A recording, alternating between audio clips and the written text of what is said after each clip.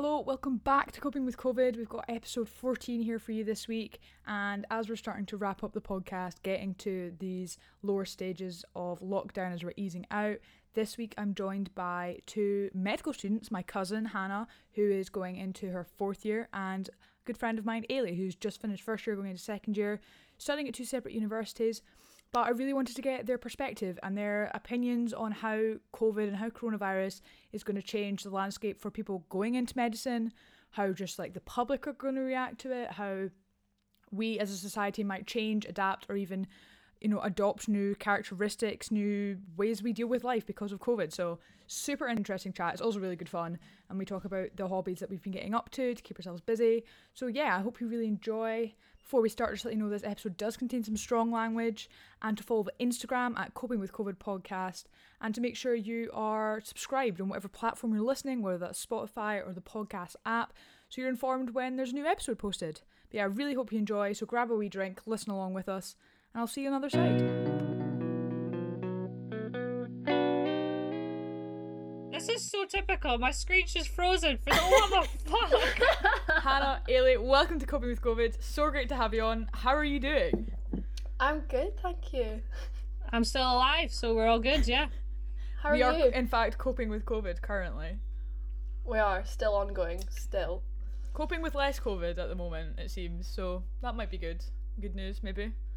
I know, go Scotland. Hannah looks so concerned. Her eyes are like saucers.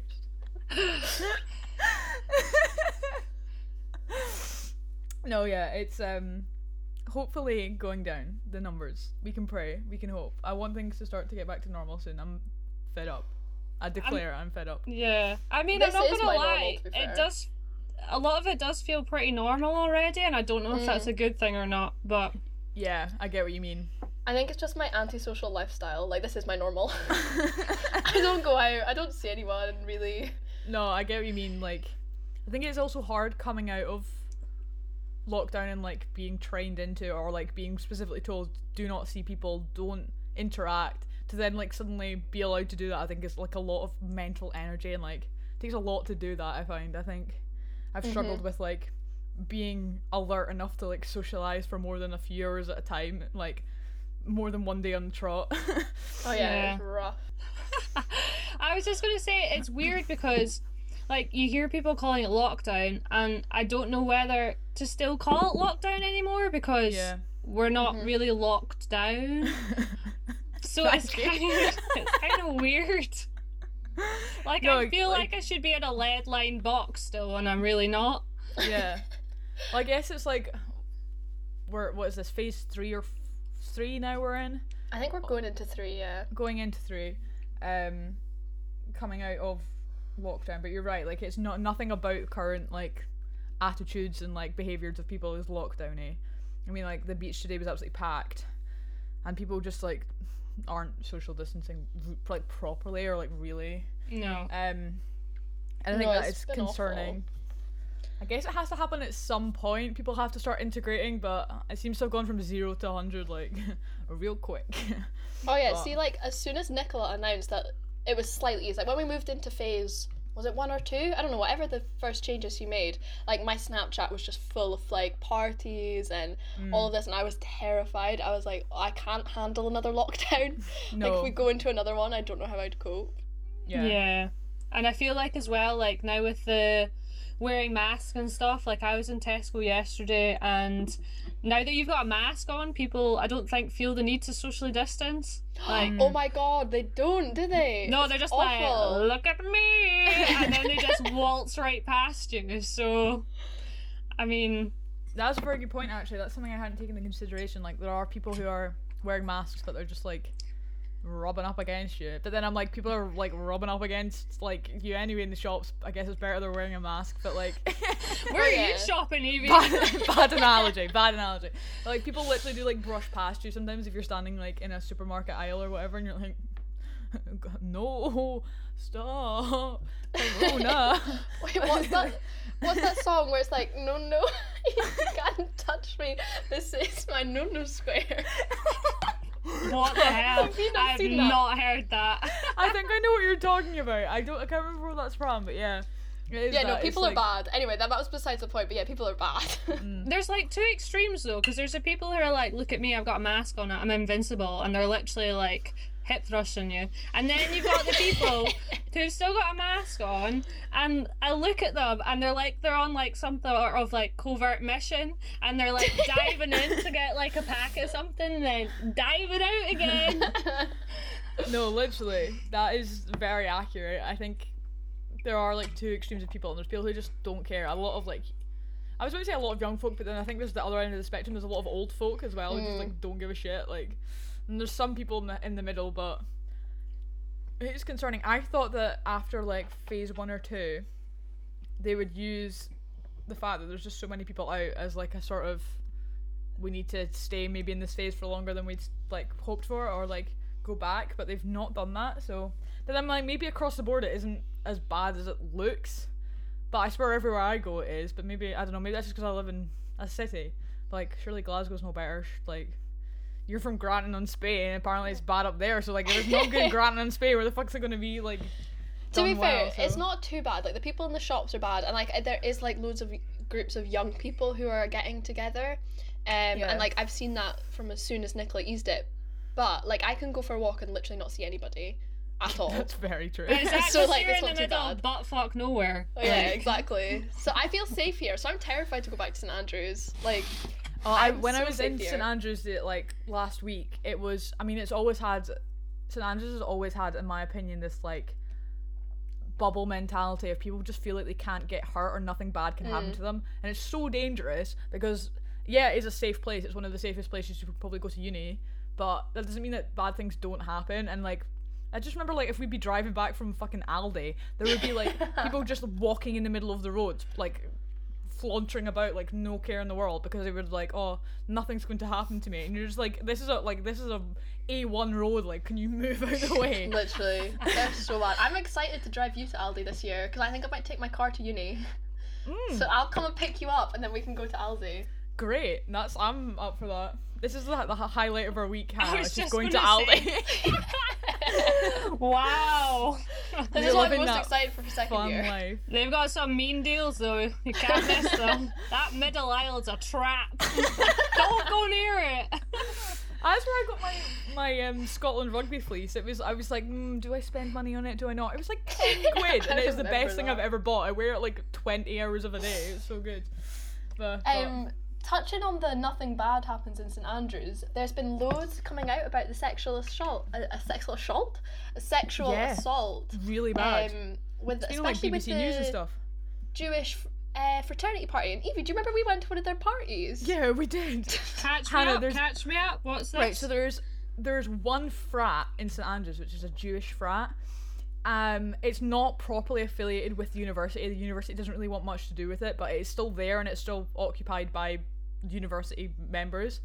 And basically, in the past like couple weeks, there is an Instagram page made for people to like anonymously put forward their stories like of assault at St Andrews, and in that time, more than 12 allegations against this one Jewish fraternity have been made, and they're all being followed up, and it's like, it's escalated to the point where like the BBC, literally they were mentioned yesterday in the BBC, and like the Telegraph have done articles on it and stuff, and the fraternity are having to like get legal advice and shit. But wow, 12 allegations about multiple members, different members, which is that's not good.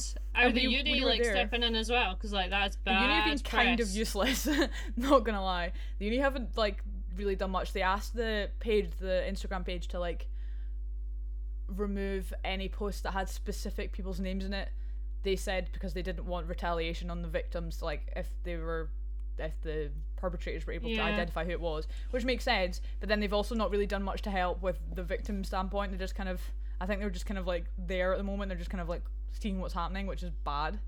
Why is that like the uni with everything? I like literally that was what it was like in coronavirus. Like you were literally told nothing, and I feel like that's the stance they take on quite a lot of things, like with the racism as well. Yeah. Like I don't think Sally. It's only said the a students whole lot. that are like saying things, like this association presidents are like doing shit, and then it's just like the proctors or the, you know, the principal are just like vibing in the background, and if they have to speak, say something kind of controversial and then just like fade out. Yeah, exactly. That's literally all they do. But like, side point, St. Andrew's House fraternities, God, you guys are so posh. Like, literally one, and it's like, I think like the American culture that is like thrives in St. Andrews a bit, like it comes through there a lot. Like there's so many Americans, and like things like that come through. I on like one of our anonymous, you know, the like anonymous Facebook pages that you can get where like people post like crushes and shit. One of them the other week was like, why didn't we have a sorority? And like all the comments were British people being like, this is not an American university, like please. And then other people replying me like, let people like have fun and do what they want, and being like, no, but it is not normal, like it's so weird. No UK university has a sorority, like please stop. But it's like, yeah, there's like the amount of Americans that just, like, she doesn't even go here. But I think it's weird we have a fraternity, because see when we went to that party, weird. That house that we were in, was that like where they all lived? Yeah, that was the frat. That's where they, and like, see when I look back to that, so that freshers, we went to a prees basically, and like I look back now, Ailey, and I think like it was weird, like there was something weird in the air, like you just like felt out of place. Like, it was all like weird, slightly icky, and it's like that feeling, like you just can't, it doesn't come from nothing, like it comes from somewhere. And it was just like the boys of the frat, I didn't really interact with any of them, but there was like free drink and it was just getting handed out, and it was that sort of environment was not discouraged in any way. Like people were, I don't know, just sometimes you look into like someone's eyes, you just can tell something funny's going on. And it was just like anytime I looked into like any of those, like saw any of those boys, they just have that just that eyes. Gaze, which is just a bit weird. I don't know, the whole time I think everyone who we were with, like there's like 5 or 6 of us, we were like ready to leave from the second we stepped in the door, so we stayed like the amount of time necessary and then kind of moved on. But like I think back to it now and I'm like, that was terrifying. So weird. It was really weird. I think I left early with Kieran. I don't know if we went to go to Dervish or something. I think you went and got food. Yeah, and then I just went home as usual. But no, I remember leaving early, and like it was such a weird place as well. Like I felt like the house was really odd. Like it was just really big. Just like the layout of everything. I think as a lot of flats are, they're laid out for like social situations such as a big party. They're not laid out for like living in. So like everything about it was like it was just odd. I don't know. It just felt very out of place. I didn't really know what I was getting myself in for. I'd been invited by like someone I knew, and it was just a bit weird. And I'm glad we left when we did, and also just like didn't return or like affiliate ourselves in any way with that behaviour. But it just kind of terrifies me that we were there at one point. I know, because I was only thinking about it today, that I was like, oh my god, we were literally at one of their parties.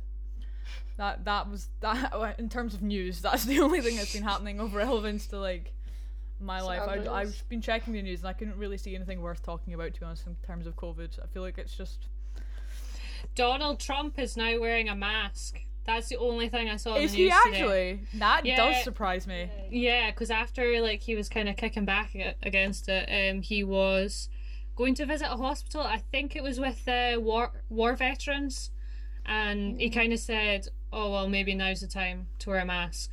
So that makes sense. Yeah. Second is people he wants to please. He'll fucking hell, man. That's so bad. It's all just public image for him, though. Like, that's all he cares about. It's his ego, and nothing else. It's kind of sickening for a world leader. But there you go.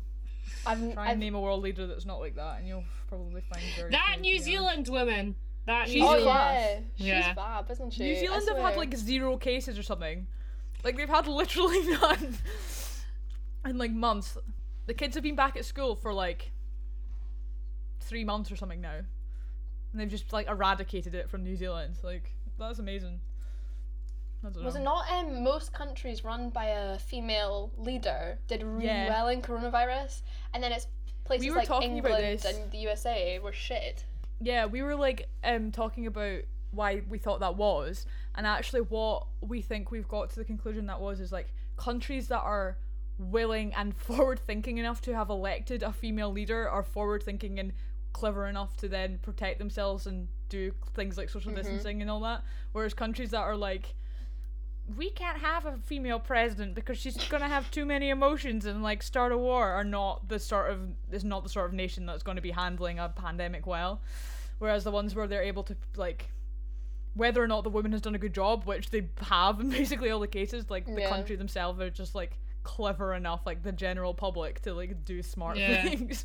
It does, like, because there's countries as well that have had like no deaths, no, like, hardly any cases, like Vietnam and stuff, who are still doing quite well as well. Yeah. So location, I think, but they were saying that a lot of these Eastern Asian countries are doing quite well because they've had to deal with similar viruses in the past, and so they were actually far better equipped for dealing with something like this happening again. Like, they were really quick to respond, and like as soon as it started happening, they were like, right, let's get this shit nailed. Whereas us, we're kind of just like bumbling about, like, oh, let's just see what happens in Italy. Maybe we won't get our holiday this year. You know, it's like. I think that might be word for word a Boris Johnson speech. Wouldn't be surprised.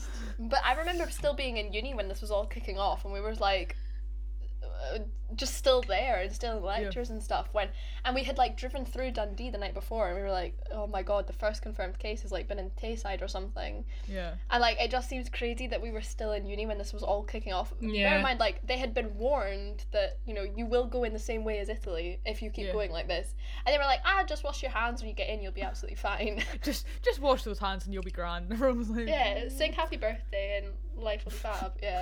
Because where were you when you guys found out and stuff? Because I still remember really clearly, because we were on spring break, so we were already home. So they said when we were leaving for spring break, which was the week before a lockdown was announced, they said prepare to be learning from home. So they said when you leave for spring break, take things with you to allow for home learning in case it happens. So we were already home for a week, like ready for a holiday in a way, and then a weekend they announced, or not even a weekend, like half a week they announced the like lockdown was happening.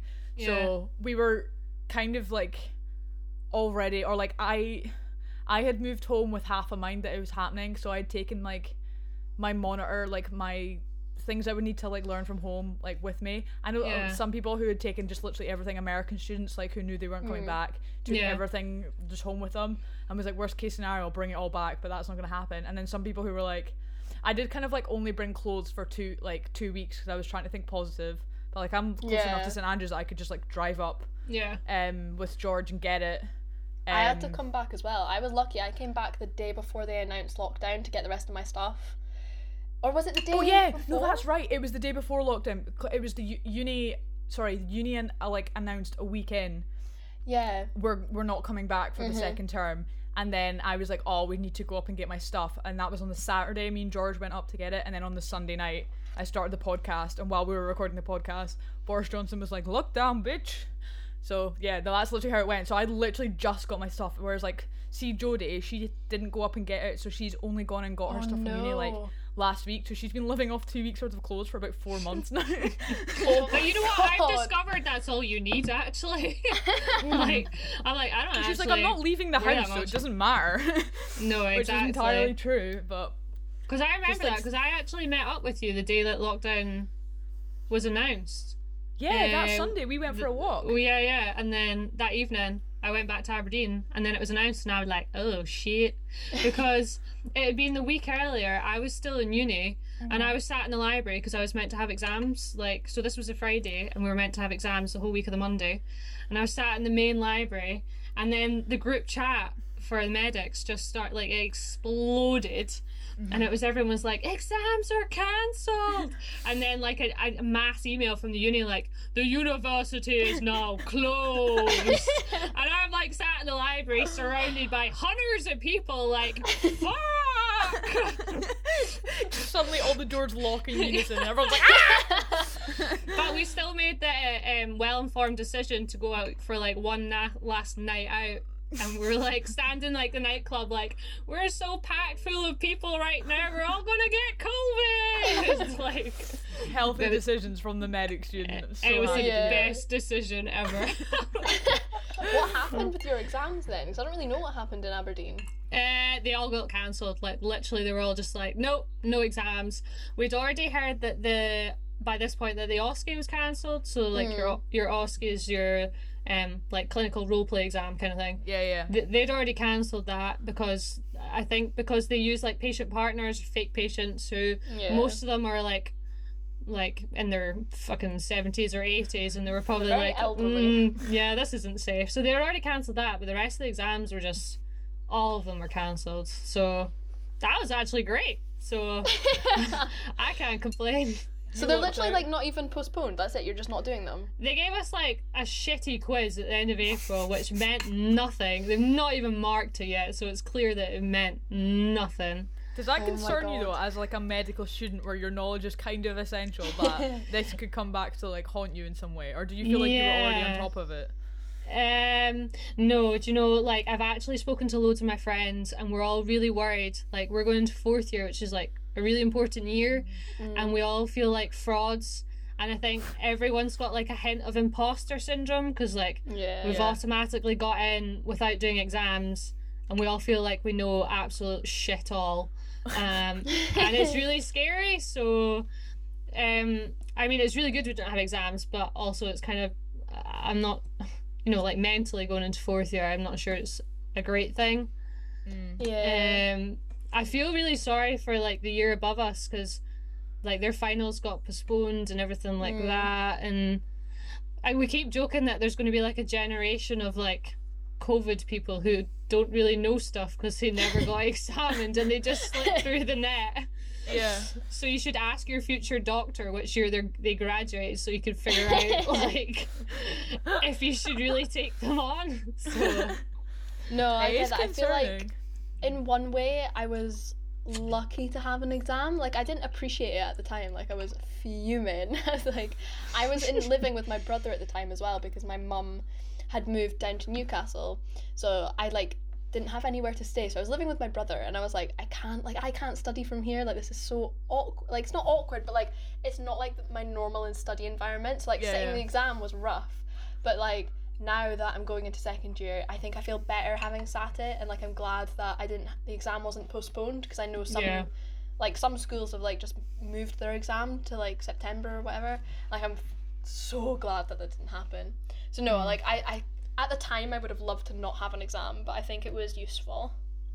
Yeah, definitely. Just to see where you're at, and kind of to be like, yes, I should be going into 2nd year now. Like yeah, and considering it was like my 1st year, it was good to like see that no, like I'm meant to be here. For the whole year I was like, fuck, I'm too dumb to be here. Like I am not smart enough for this. So no, it was nice to like see that, you know, I can do it. I just need to keep going. Yeah. So no, I was quite glad.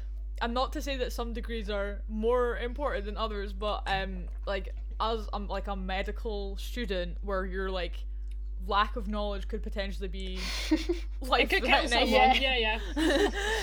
I think it's kind of important, you know, if you're studying basically anything else, maybe law is another, you know, not knowing a specific bit, and then you're trying to defend someone in court, and then like your opposition like whips around and is like, haha, how about this law? And you're like, fuck, that was COVID, I didn't study that one. Fuck. But like you're like, yeah, that is like, it's not something that you really want to happen, is like knowledge to fall through. But I guess they're just hoping that you still know things. Maybe they'll interpret that into like ingrain it into next year's teaching as well, or something, like where they kind of have recappy shit, or like your next exam might involve stuff from the last one. I don't know. Yeah.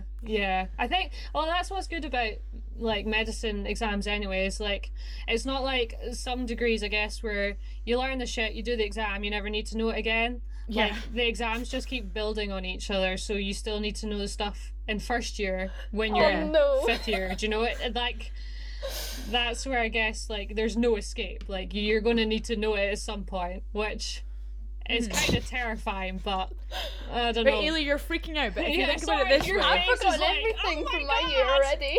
You think you have, but like think about it this way, like see in school, like for example, I don't know, Nat 5 maths, when you study it, really hard, it's difficult, you do it, and then you get to higher and you're expected to know Nat 5 inside and out, and you're like, fuck, where did this come from? But then as soon as you start the higher stuff, you're like, no, I do actually know that. I do actually know the previous years. And you like start That's very true. And actually sometimes when like you get higher up in education in whatever way, when the like minor things are explained to you, it makes it all just make so much more sense, and everything just like comes together. And you're like, if you'd, I know maybe I wouldn't have understood at the time, but see if you'd explained this like basic phenomenon to me when you first introduced this like idea, I think it would have stuck better, because you said, learn this, but don't ask why, or like don't ask me how it works, like you don't need to know that, just wait until later. And you're like, that was chemistry for me. Chemistry like made so much more sense in Advanced Higher. Well, I did Nat 5, and I just remember every single time anyone asked a question, all she said was, oh, you'll learn that in higher. And I was like, this sounds horrible, I'm not doing that. Because every time someone was like, how does this work? She just went, oh, you don't need to know that, that's higher. And I was like, I don't want to study higher, this sounds horrible, this sounds like the worst thing in the world. So I think, the fuck not. Ooh. Chemistry was awful. Yeah. I feel like I can relate to that, because I still do stuff today, and I go, oh, I didn't understand that in standard grade biology, and I still don't now. Which is kind of terrifying, but yeah, no, it'll be fine. Although, like, we've still had uni, like, remote learning, and like last week they were saying to us, like, oh, and if you have any time, like, you know, just fill the gaps in your knowledge from first to third year. And I'm like, well, I'll just start again then. Yeah, I'm dreading that's gonna be me though, because I swear there's been, like, our first semester, because I don't know what it's like in Aberdeen, but for St Andrews you do obviously an exam at the end of every semester, but so like in first semester I didn't need to know as much from first semester in second semester. Like, they didn't ask me questions about the stuff that came up in first semester. Alright. So like, I don't, like, fucking first semester's gone. Yeah. I don't know what they taught me there. So I don't know if that's the same in Aberdeen. I guess, like, because in Aberdeen the first semester was like basic science kind of recap for everyone to get everyone on the same page. After that they kind of don't touch on that again, but then you, like, after that you go into like the systems based course where you do cardiology, then resp, then GI kind of thing, and like they do keep coming up again. Like I said, like you need to know it, and it's pretty depressing. Oh god, let's hope it sticks. What's that saying? Why am I here? Yeah, you'd throw enough shit at the wall and something will stick. Yeah. That's what I feel like in my brain. Excellent. Something's got to have stuck. Right, I had a couple. I wrote down some questions. I've actually prepared for this episode by writing 4 lines in my notes app. So well done to me, pat on the back. Well done, you. I'm not just winging this episode. So yeah, no, it's just questions like, I want to like get your opinion as medical students, also like different stages in your degrees, so it's kind of interesting. Oh shit, Ailey and I were talking about how we were scared you were going to ask us stuff like this, because we're not actually like clueless. It's not actually about medicine, it's just about what you think, so you can just like waffle, because it's just your own brain. But like, my first thing was how you think your degree, for the people who are coming in after you, or you know, in your future years, how you think it might change because of COVID. Do you think that it'll be something that's now addressed, something like this, or do you think that it might change the way it's taught, or something like that? I don't know. I'll let you go first, Hannah. I'm thinking, I think they will bring this into the curriculum, as in like like, even if it's not COVID in the future, although that might be likely, even just more infection control stuff, because they do go over it, because it's important, especially before you go into like ward-based environments. Like, there's a lot of infection control learning that you have to do. But I feel like there will be more of an emphasis on that from now on, which can only be a good thing, to be honest. I'm also thinking, like, one of the things that happened with me at Aberdeen was when they realised that like uni was locking down for months and everything, they had to go into like remote learning more. And for like a course like medicine, I don't know about St Andrews, but it's not a course that is taught remotely. Like, you're in most days, you know, in lectures, tutorials, or on a ward.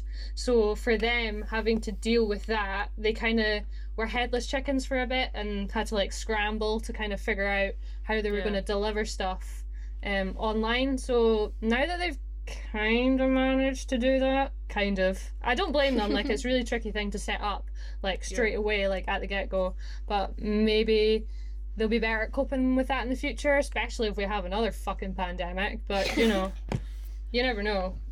It might make it more accessible for learning for people in different situations and things. That's a very interesting point. Yeah. Yeah, I think I was lucky with that. St Andrews record their lectures anyway, and I don't know if that's the same everywhere because I've obviously never been to a different uni before.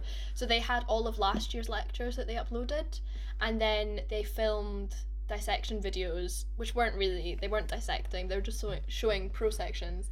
So I was lucky in that I felt like they were relatively prepared, but I think that they'll introduce a lot more about working in a pandemic and what it's like and things you need to take into consideration, and like you were saying about infection control, I think they'll not only in medical schools but like across the board introduce a lot more about that. So when I was like 16, 17, I started doing auxiliary nursing, which is like just being like a carer, and I remember doing my modules on infection control, and I'd go into a ward and like quickly wash my hands, like done, and I'd be going to see the next patient, and like when I think back to it, like that was so bad. Like I didn't take hand hygiene like seriously enough. So I think that hopefully like across the board over NHS they'll introduce a lot more about infection control. I hope, because I knew nothing. I mean, I was 17, I didn't know anything. But like infection control, like just I did like a quick little quiz on it for my like learning, and then like that was it over my head, and I didn't remember any of it. So That's I'm hoping interesting. they'll introduce more about that. Because we get taught to wash our hands, and like we were examined on it in first year, like washing your hands. But I mean, again, that's a good thing. You feel like a twat when you're doing it because you're just like sat over a sink, like this is so weird, but like it's important. It's definitely. also interesting what you're saying about remote learning and dissection videos. So I don't know, I'm just because my first degree was anatomy, and like there's a lot of ethics behind that, and even Aberdeen are quite strict with like they'll never put photos up, they'll never put videos up, because there's quite a lot of ethics surrounding like you can't just bung photos of cadavers about the internet and that, because it's I mean it was kind of different because it was just pro sections, you didn't see anything, like it would just be like an arm. So and because it was the muscles and everything was obviously preserved, and it was been quite a long time since they'd been preserved, you couldn't really see much of it. It was just like literally an arm with some muscles. So I think it was okay because of that, but I think that's why they didn't do like the actual dissections for videos. I'm not too sure, because that was one of like, because for our quizzes they were like, no, you won't be getting a typical anatomy exam, like we won't just be taking photos and putting them online, because we can't do that. We just had like pictures out of textbook type thing of like illustrations. Well, that's fair enough. Interesting. No, I think they have to be really responsible with things like that. But I think what was useful for me with going through the first year of medical school is like infection control became so much more obvious to me. It's like when I went back to work, and especially during coronavirus when I was working, oh my god, I was so much better with my infection control. I was horrific before, like how I was allowed on the wards. Like I was 17 and I was just kicking about a ward, taking care of people. Your Heelys on, just gliding those corridors. Like I'm going about as a 17-year-old. It was strange. Alright, okay, so what I was going to ask next, you kind of brushing it there, is how you think it might change like actual practices in hospitals or GP practices, which you have kind of talked about there, and like does it scare you a little bit knowing that you're going into those fields and like something as prominent as this is now around, or like it is possible? It's something that I think it was just kind of like science fiction was kind of thought about before, like it wasn't something that people really probably thought would ever happen in their lifetime, but like does it kind of scare you a bit going into like an actual practice setting where you have to think about things like that? I don't know, I guess because you're already going into hospitals and you're stuff, already prepared for the fact that you could like you're surrounded by disease. Like I don't know, maybe we're just I feel like I'm maybe a bit more used to it. Like you'll go into like although I guess it's like you're not gonna catch a heart attack, you know, it's not quite the same thing.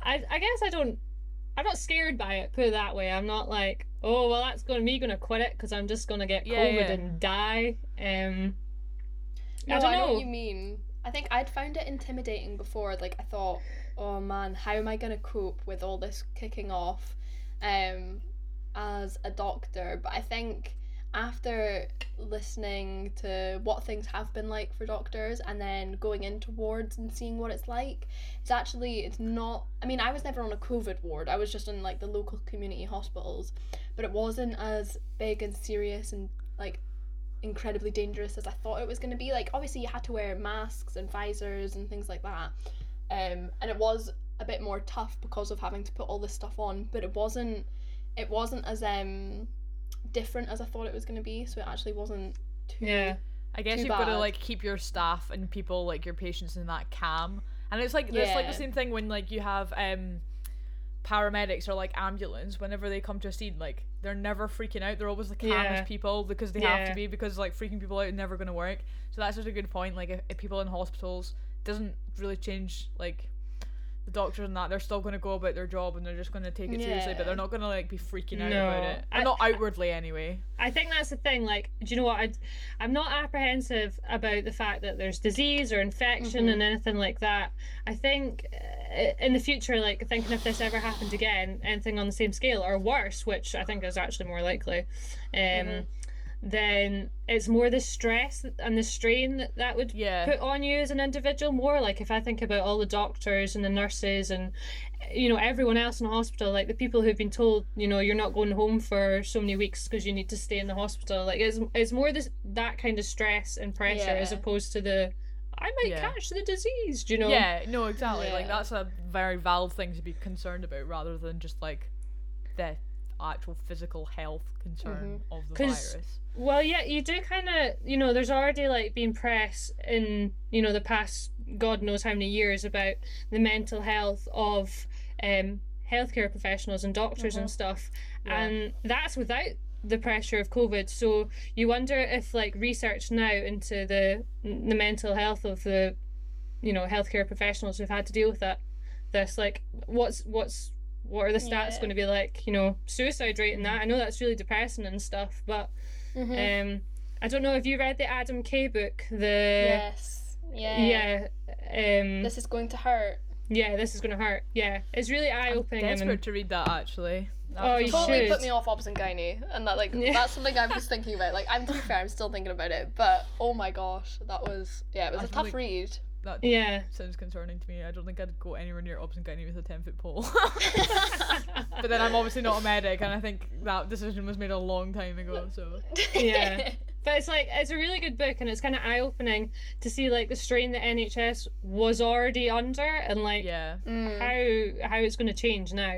It's kind of scary. Yeah, and I think one thing is like the patient's mental health. So whenever we go into a patient's room, at least for when I was working in these local hospitals, you obviously go in with like a mask and visor, so they can't see you smiling at them, they can't see your face very, like, when you're talking to them. And because they're not allowed visitors at the moment, or at least in Highlands they're not, it's like, it's really lonely for them, and it's such a shame. So like, you try and be with them as much as you can, but there's only so much you can do when you've got patients like pressing their buzzers and stuff. So I think it's worrying for them and how their mental health will cope through this, as well as obviously NHS staff. And obviously there's been high suicides with junior doctors. I don't know if it's been recently, but just in general, there's been high suicide risk with junior doctors. I can't imagine what it must be like. And for the 5th or 6th year medical students that have had to sit their exams early and go into work like straight away, like that must have been terrifying for them. Like, I can't imagine what that must have been like. That does sound a lot. It could never be me. Honestly, I think the same. I'm like, why am I here? Why am I studying this? I'm the biggest stress head I know. It doesn't get better. Sorry, that was your depression. It gets so much better. It's great. Oh, thanks. You get better at managing how bad it is, maybe. I'd love to believe that. Maybe one day. Maybe it's when you get to 6th year or 5th year. You kept saying 6th year, and I was like, what? And then I was like, oh, St. Andrews. Yeah, we have to do 6 years. Yeah. Woohoo. So exciting. Sucks to be you. No, right, so here's my last one, and then we'll move away from the medicine shit. But do you think that the general attitude and like approach to personal health and hygiene of the general public will remain in this kind of like, well, I mean, we just talked about the fact that like some people are just not treating it like it's real, but this kind of, not like germophobic tendencies, but like, do you think this like anxiety around like germs and things and like just the general attitude of the public will remain after COVID has maybe died down a bit? Do you think people will still be washing their hands as much, and there'll be screens up everywhere? People will still walk out into the middle of the road to like get past people, or like the people who are doing it at the moment anyway? Do you think that might stick around? I personally don't think it will. I think it will for a couple years, and maybe if we have more like more occurrence of it, like if we have future lockdowns, maybe it'll extend for longer.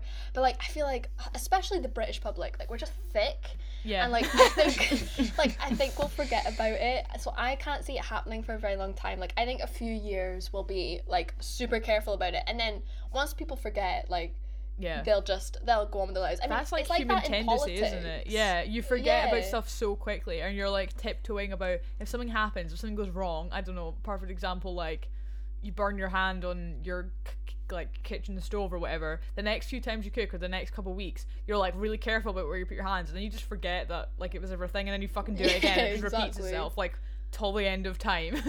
It never actually ends, and like that's a very good point. I can see that happening, is people being like, but I don't know, like I find myself like I've started to be, it's still a bit odd, but I started to adapt to the idea of like not hugging people when I see them or leave them, which like especially if it's close friends, it's something you do kind of without thinking, or like seems to like make sense.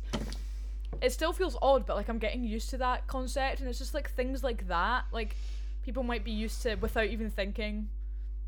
Yeah, I think there'll be a split in the population again. It's like the people in the supermarket, it's the same idea. I think you'll get the people who'll forget about it very, very quickly, and they're the same people who probably won't have washed their hands as thoroughly as they should have when they went to the bathroom type thing.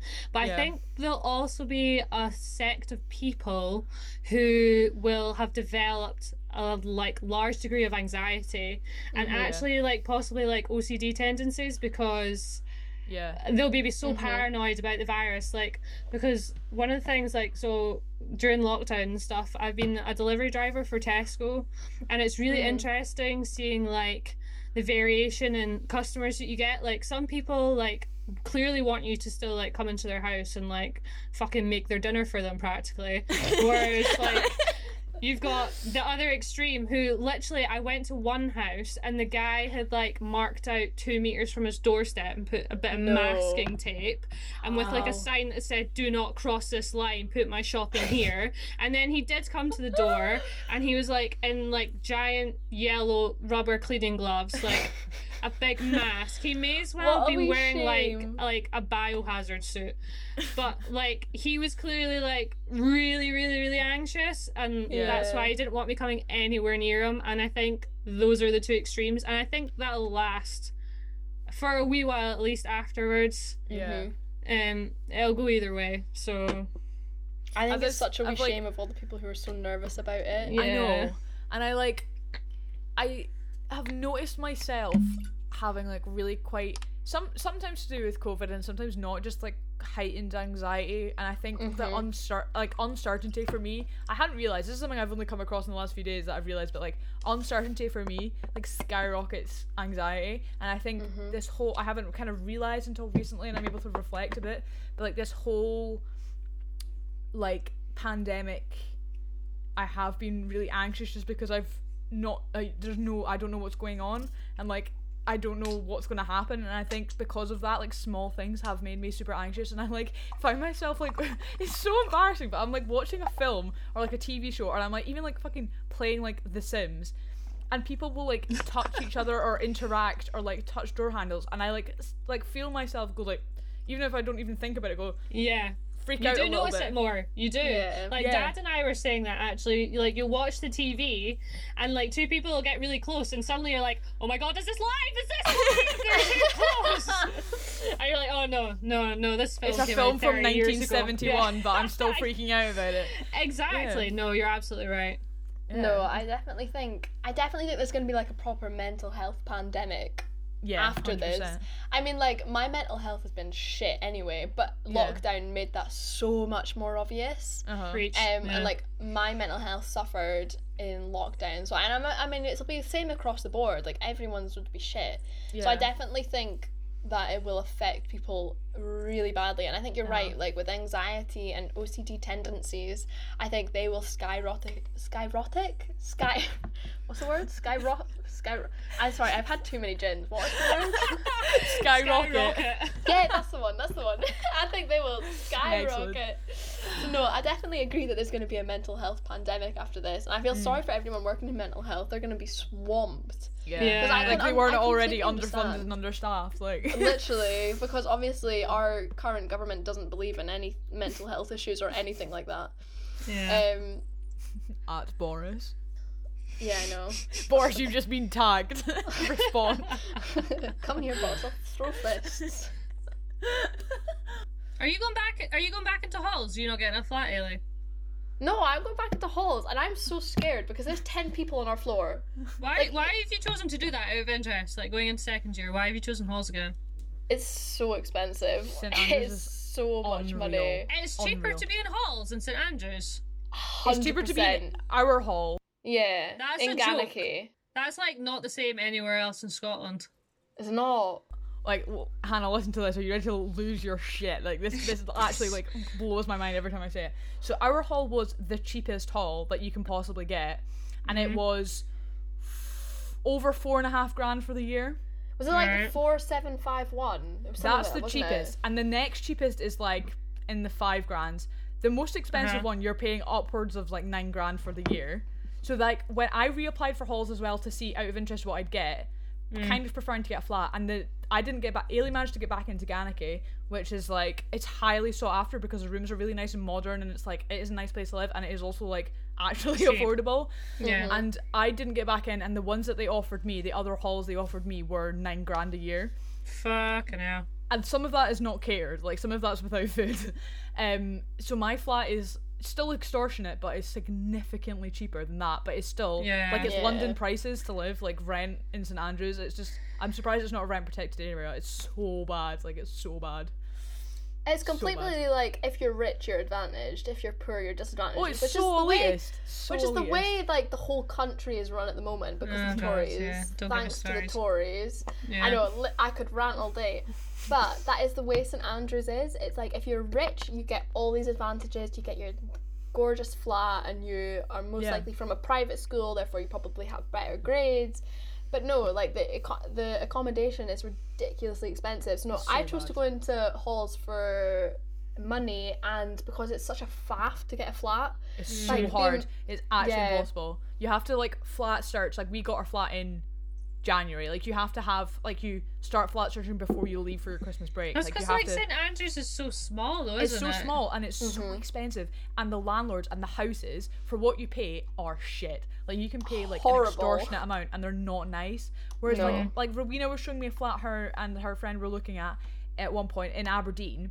She's paying half of what I pay, and it was 3 times the size, gorgeous, super modern. Like, actually didn't get it in the end, and then she has different arrangements now. But like, she showed me pictures of the flat, and I was like actually in awe, because it's just gorgeous. And like, people I know in Glasgow, that like, even if you want it, like, you could pay the same amount that people are paying for like the shitest wee hole in like St Andrews, and can live in like a gorgeous like West End, like high ceiling, massive, and you're just like, why am I here? Like, what's the point? And it's like, that's why so many people live in Dundee and just commute, because it's only like a half-hour bus journey. So no, I definitely think if you're poor and you go to St Andrews, you're disadvantaged for sure. You're fucked. You're fucked. And like, that's the real issue with St Andrews. I think a lot of it is, if you have money you're advantaged, and if you don't, you're disadvantaged for sure. And I think that's like such a big issue. It literally boils my blood when I like have to think about it. And like, I was only given an offer from St Andrews, so like I had to go there. But I think it's 100% advantaged if you're rich or you've come from a private school or things like that. I think it's such an elitist university, and I know you're meant to like back your uni and shit, but like, no, there's no St point. Andrews thrive on the rich. Yeah. Hannah's changing her background. I just found this feature. I'm like, whoa. I'm gonna go with Outer Worlds because that's what it feels like right now. Yeah. Do you know what happened last night? Right, this is a mad story. This might be like one of the maddest stories that I have on the podcast. It's not actually that interesting, but anyway, here we go. So last night I had the Wicks as such. I had Amy, Jodie, and Christy round last night for like drinks and stuff and just a wee catch up. And Amy was staying the night, and the phone rang at like just before midnight, and it was one of my brother's like best pals, and he just picked up the phone and said, "Oh, hi, like Mrs. Curry. So George's phone's run out of charge, so I just thought I'd call you and let you know that we were on our way home, but like the police are coming, so we have to wait for them." And then just like hung up. And like my mum and dad were in bed and they were like, "What the fuck?" So Amy at this point is on. It's actually like one of the funniest things that have maybe ever happened to me. Amy at this point is on a phone call about something else really serious, like something that's clearly going down. So she's like trying to calm someone down over the phone. Jodie's just sitting like vibing out. We had like Calvin Harris on at this point. She's like vibing out, like drinking like Prosecco. And then I come back to her, like at this point I was like in my pajamas, and I was like to my mum and dad, I was like, "Oh, we can go if you want, because we can like walk Jodie halfway home on the way." And they were like, "Oh, would you mind? That would be good to see what's going on. Like, why are they being stopped by police? Like, what's happening?" So while Amy is still on the phone, like me and Jodie get ready to leave, and like while Amy's on the phone, like trying to calm someone down, I'm like putting her shoes in front of her, like put these on, like, trying to mouth to her, like, "I'm so sorry, but we have to leave." She's like no idea what's going on. I'm like putting a jacket on for her while she's like, "It's okay, you're just trying to do the best you can, it's okay." I'm like putting on this jacket and like tying her shoes, and like still on the phone I'm like ushering her out the house and like locking the door behind me, and we're like halfway down like a main road before she is able to say like goodbye, and she's like, "What the fuck is going on?" I'm like, "Okay, so George, something's happening with the police, we don't really know." So we walk along like the bottom of like Lower Granton Road, and we knew where they were because that's one of the things William managed to mention before he hung up. And we like get to Lower Granton Road, and there's a police car, and there's someone in the backseat wearing a cap, and I'm like, "Oh my god, it's one of them, like surely it is, because like who else wears caps, like surely it's like a young teenage boy." And like we're like our brains we're a little bit drunk, but not really, and our brains were all kind of not really working, so we were like straight like, and one of the police officers was just standing staring at us while we were staring into the police car, like trying to figure out who's in the back, and he was like, "Can I help you ladies?" and I was like, "I'm looking for my brother. His friend just called my house saying the police were coming and that he was here, something about some woman." And the guy was like, "Wait, what are you talking about?" And then like a second later he went, "Oh, aye, those two lads." And we were like, "Well, like who? Like the streets are bare, like no one's out, it's like midnight." He's like, "Oh yeah, they left, like they're gone, like we told them to just go home." And I was like, "What the fuck?" So we walked Jodie home, and then we get home, and Jodie was like, George was like, when we go home, he was like, "Oh, so basically, they've been walking home, like, kind of late at night on their way home, and this woman, clearly intoxicated, came up to them and said, like, 'Oh, I don't speak English, like, I'm really lost.'" And they're like, "What? Like, what do you want us to do? And also, you clearly are speaking English, like, you just said that." But she was foreign of some kind, and was like, "I can't speak English, I'm really lost." And then phoned the police in front of them and like handed the phone to my brother and his pal, and they were like, "What do you want us to do?" And they were like, "Hello, like police, what how can I help?" And George was like, I don't know. But we've just been handed this phone, and this woman's just like standing here like freaking out and like won't kind of let us leave. And the police had basically said to them, "Stay there with her, we're like, we'll come." And I think at that point William had phoned and then given this cryptic message and then hung up. But like the second the police got there, they were like, "Oh right, no, she's kind of known, like she does this a lot, it's alright, just go home."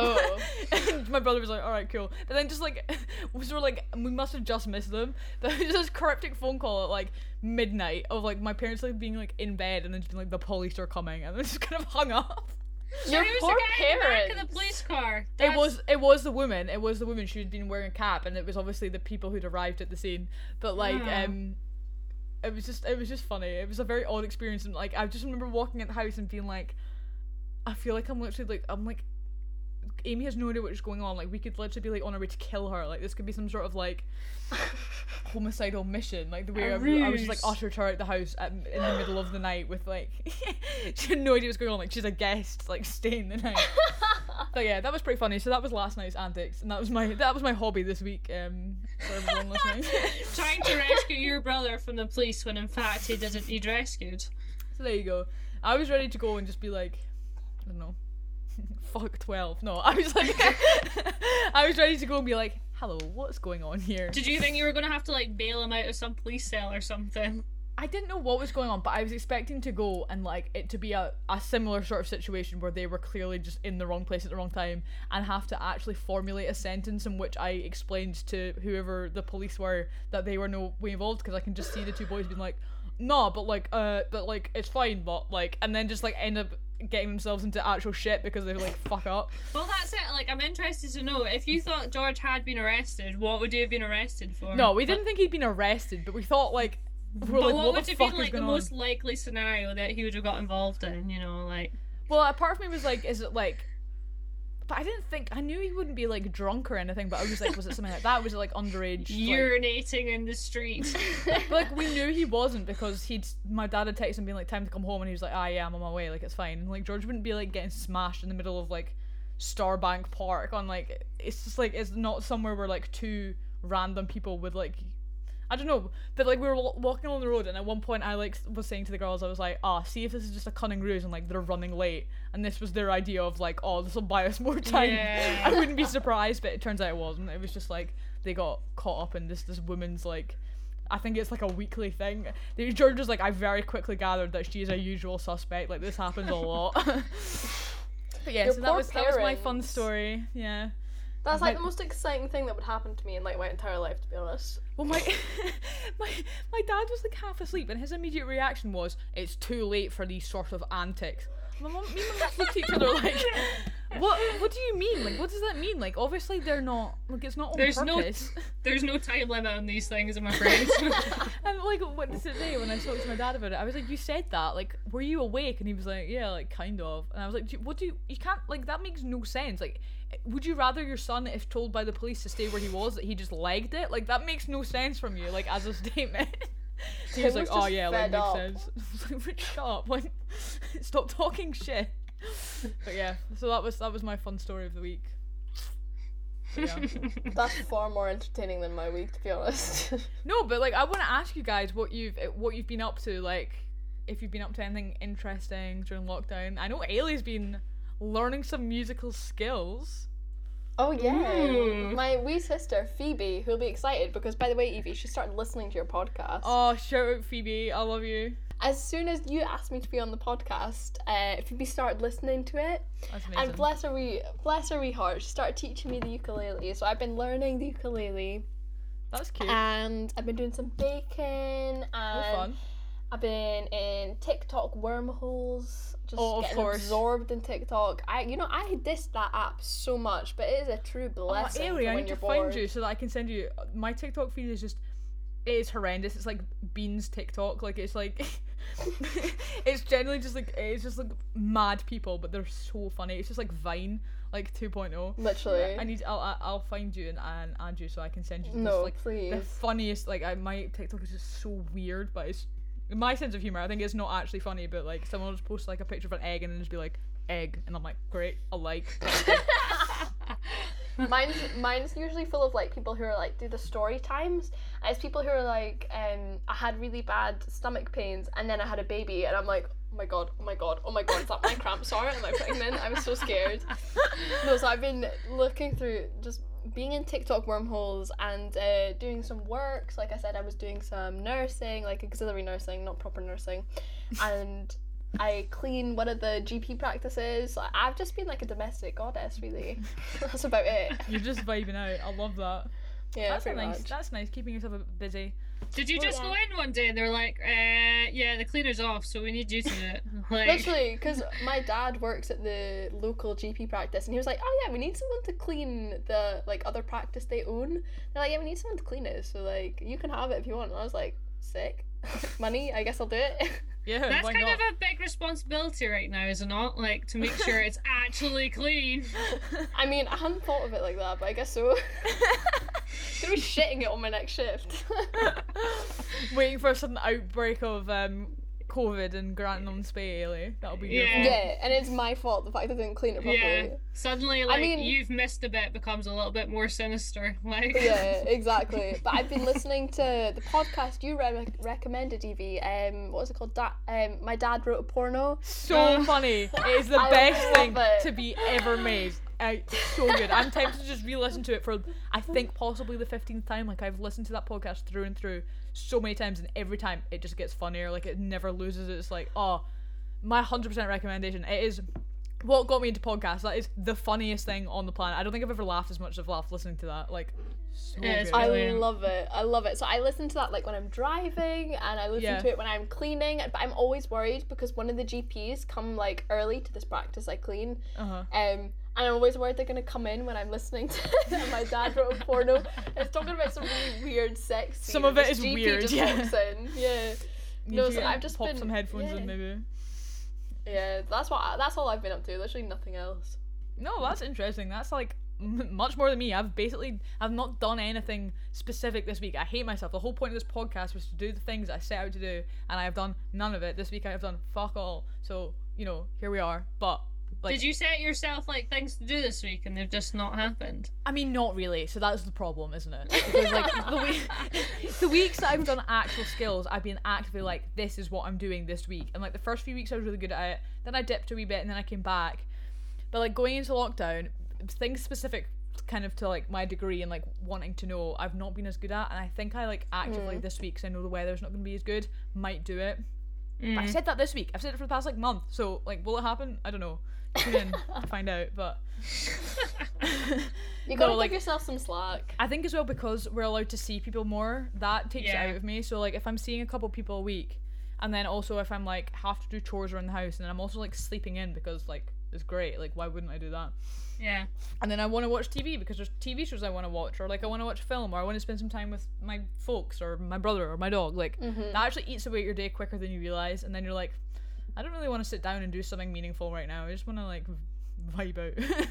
So it's your summer holidays though. You're on holiday mode. Exactly. That's what I need to remember. And like the next couple weeks will be really holiday-y because my parents are actually off. Like this is when we were supposed to be away on holiday. So I don't think next week I will get much done, because like my mum has like planned a couple things, or like walks, or just like things we can do as a family. Yeah, exactly. One of our like close to us, there's supposed to be like some kind of like pop-up markets and stuff to kind of have like outdoor spaces for like local shops and things. So we plan to do a couple things like that, which actually like by the time you walk there, you sit down, you maybe have like, you go to a beer garden, or like you get a drink, or like you walk around it, then you walk home. It's actually like that takes up your day. Yeah. And I'm not gonna like put that off, because that's actually nice and that's meaningful. So I can learn to code at any point in my life. Like I'll enjoy like the time with my family while I have it. But yeah, what about you? I was about to say hand banana, and I think that was the worst thing that I've ever thought. Maybe my life, so we'll brush over that. Let's so I guess my time's kind of been taken up the past month because I sold my car and I bought a van to convert. Oh, yes, I wanted to hear about this. I'm so excited. Yeah, it's been something I've been wanting to do for years. And then when I came home and everything, I kind of thought, well, this is probably as good a time as any. Yeah. So yeah, sold my car, bought a van. For anyone who knows about vans, it's a Nissan NV200. So it's like quite a little dinky van, but it's actually got masses of space in the back. So really like the past month has been like researching a shit ton like on YouTube and the internet, so that I kind of semi do it right. And then like my time's taken up like just, it's been really good. I've had people to help me and stuff. And I kind of set myself quite a strict time limit, so I want to get this done before I go back to uni, which is now in a month basically, but like ideally even actually before that, so I can actually go off and like use it on a couple of trips. So it's been quite a strict time limit, and I've like had to like put a floor in, insulate it, carpet it. It's been like building a bed, figuring out how to build a cabinet with like a hob, and like loads of stuff that I never thought I'd have to know about, like electrics and gas and how not to kill myself whilst using it and all that kind of thing. Yeah, the important stuff, So it's been good, yeah. Yeah. That's super interesting. I see like on TikTok, but I see a lot of people who are like, and see in America, there's so many people who have been able to like buy secondhand like school buses and just like refurbish them into like mobile homes or like vans or like, and they just I find them so fascinating. I think they're like the coolest things. Like I've always been obsessed with like mobile homes or like small spaces. Yeah. So cool. I need to come up and see it, I think. That sounds like something I can do. Oh my god, I can paint or I can I can just stand and watch. Let me do something. Yeah, no, totally. It's like, do you know, like hashtag van life has become like really popular, and you do see people who literally turn like probably bigger vans than mine, like proper like Mercedes Sprinters or Ford Transits, and like they actually live in them, and it's quite incredible. Like it's really cool, and like the spec that some people do them to, you're like, this is better than most fucking houses. Yeah. Yeah, it's Must really be expensive, I know.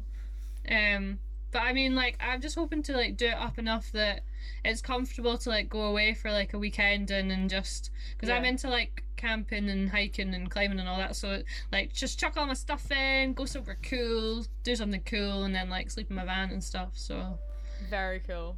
Yeah, God, that sounds amazing. Have you got any plans for where you want to go? Useless, I know, hasn't it? I think I'll like christen it like up north somewhere, like Skye or the West Coast, like somewhere like really pretty or something. So yeah, that sounds amazing. You can have those super artsy photos out the back of your van, like in the morning, overlooking a sunrise. I'm gonna be like the worst person on Instagram, like, oh my god, hashtag van life. I can't wait to see it. No, that's so exciting. Christ, that's an actual hobby. The two of you have been doing mad bits. I feel like the worst. Oh, Evie, literally, I've played the ukulele like 3 times, and I'm just classing it off as a hobby. Do you know what though? Like something that loads of people have been saying, and it's completely valid, is so many people are setting such high expectations for lockdown. Like when people went into this, they were like, I'm going to learn a language, I'm going to do this, I'm going to learn to cook, I'm going to do this, like such big things, like life changes, and it's almost like not realistic to be able to do that. And if you set yourself with these like really high expectations, in some ways that's not good for your mental health either, because if you're just going to come out the other end and be like, oh, I've achieved nothing, like it's not good, like, because everyone's surviving is like impressive enough. Exactly. And like everyone's got their own bucket of shit on top of the shit of COVID. So like even just getting through that with everything else, it's like, stop setting yourself such unrealistic expectations. But like I feel like that's just the age of social media that we live in. Like it's a bit crappy in that sense. No, 100%. And like see that episode I had with my academic family on, my mum was talking about my academic mum was talking about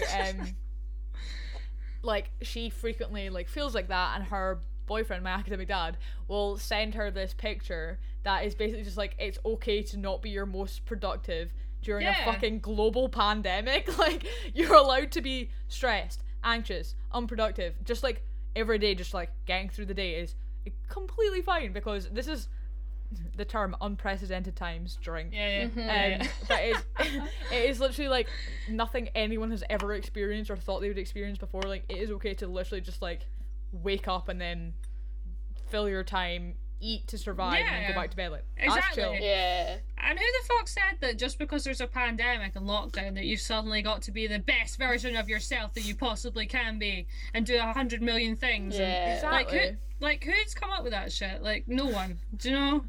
No, it's like, this is the longest summer holiday we're ever gonna have. Like we may as well take advantage of it. And if you want to sit in your bed and just watch shit all day, like you should be able to do that without feeling bad. Catch up on your TV shows, as I did last week. I managed to turn watching films into my hobby for the week. That's not a thing, but I did it.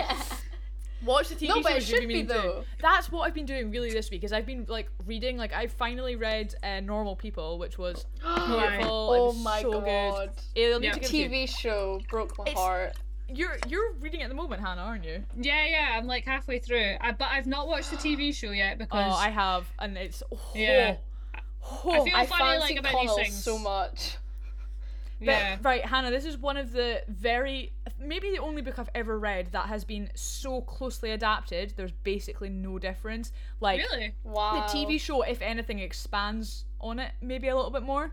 Okay. But, like, every single conversation in the book is in the TV series. The only thing with the book you maybe get is, like, a little bit more insight into the way that their brains work, or, like, the way that their thought process works. Yeah. But not necessarily in, like, an extreme way. Like, the TV adaptation is beautiful. Like, it is glorious, and it does it so well. And I'm actually, like, I usually prefer to read a book before I watch a film or something. Yeah, I'm the same. I usually like to do that.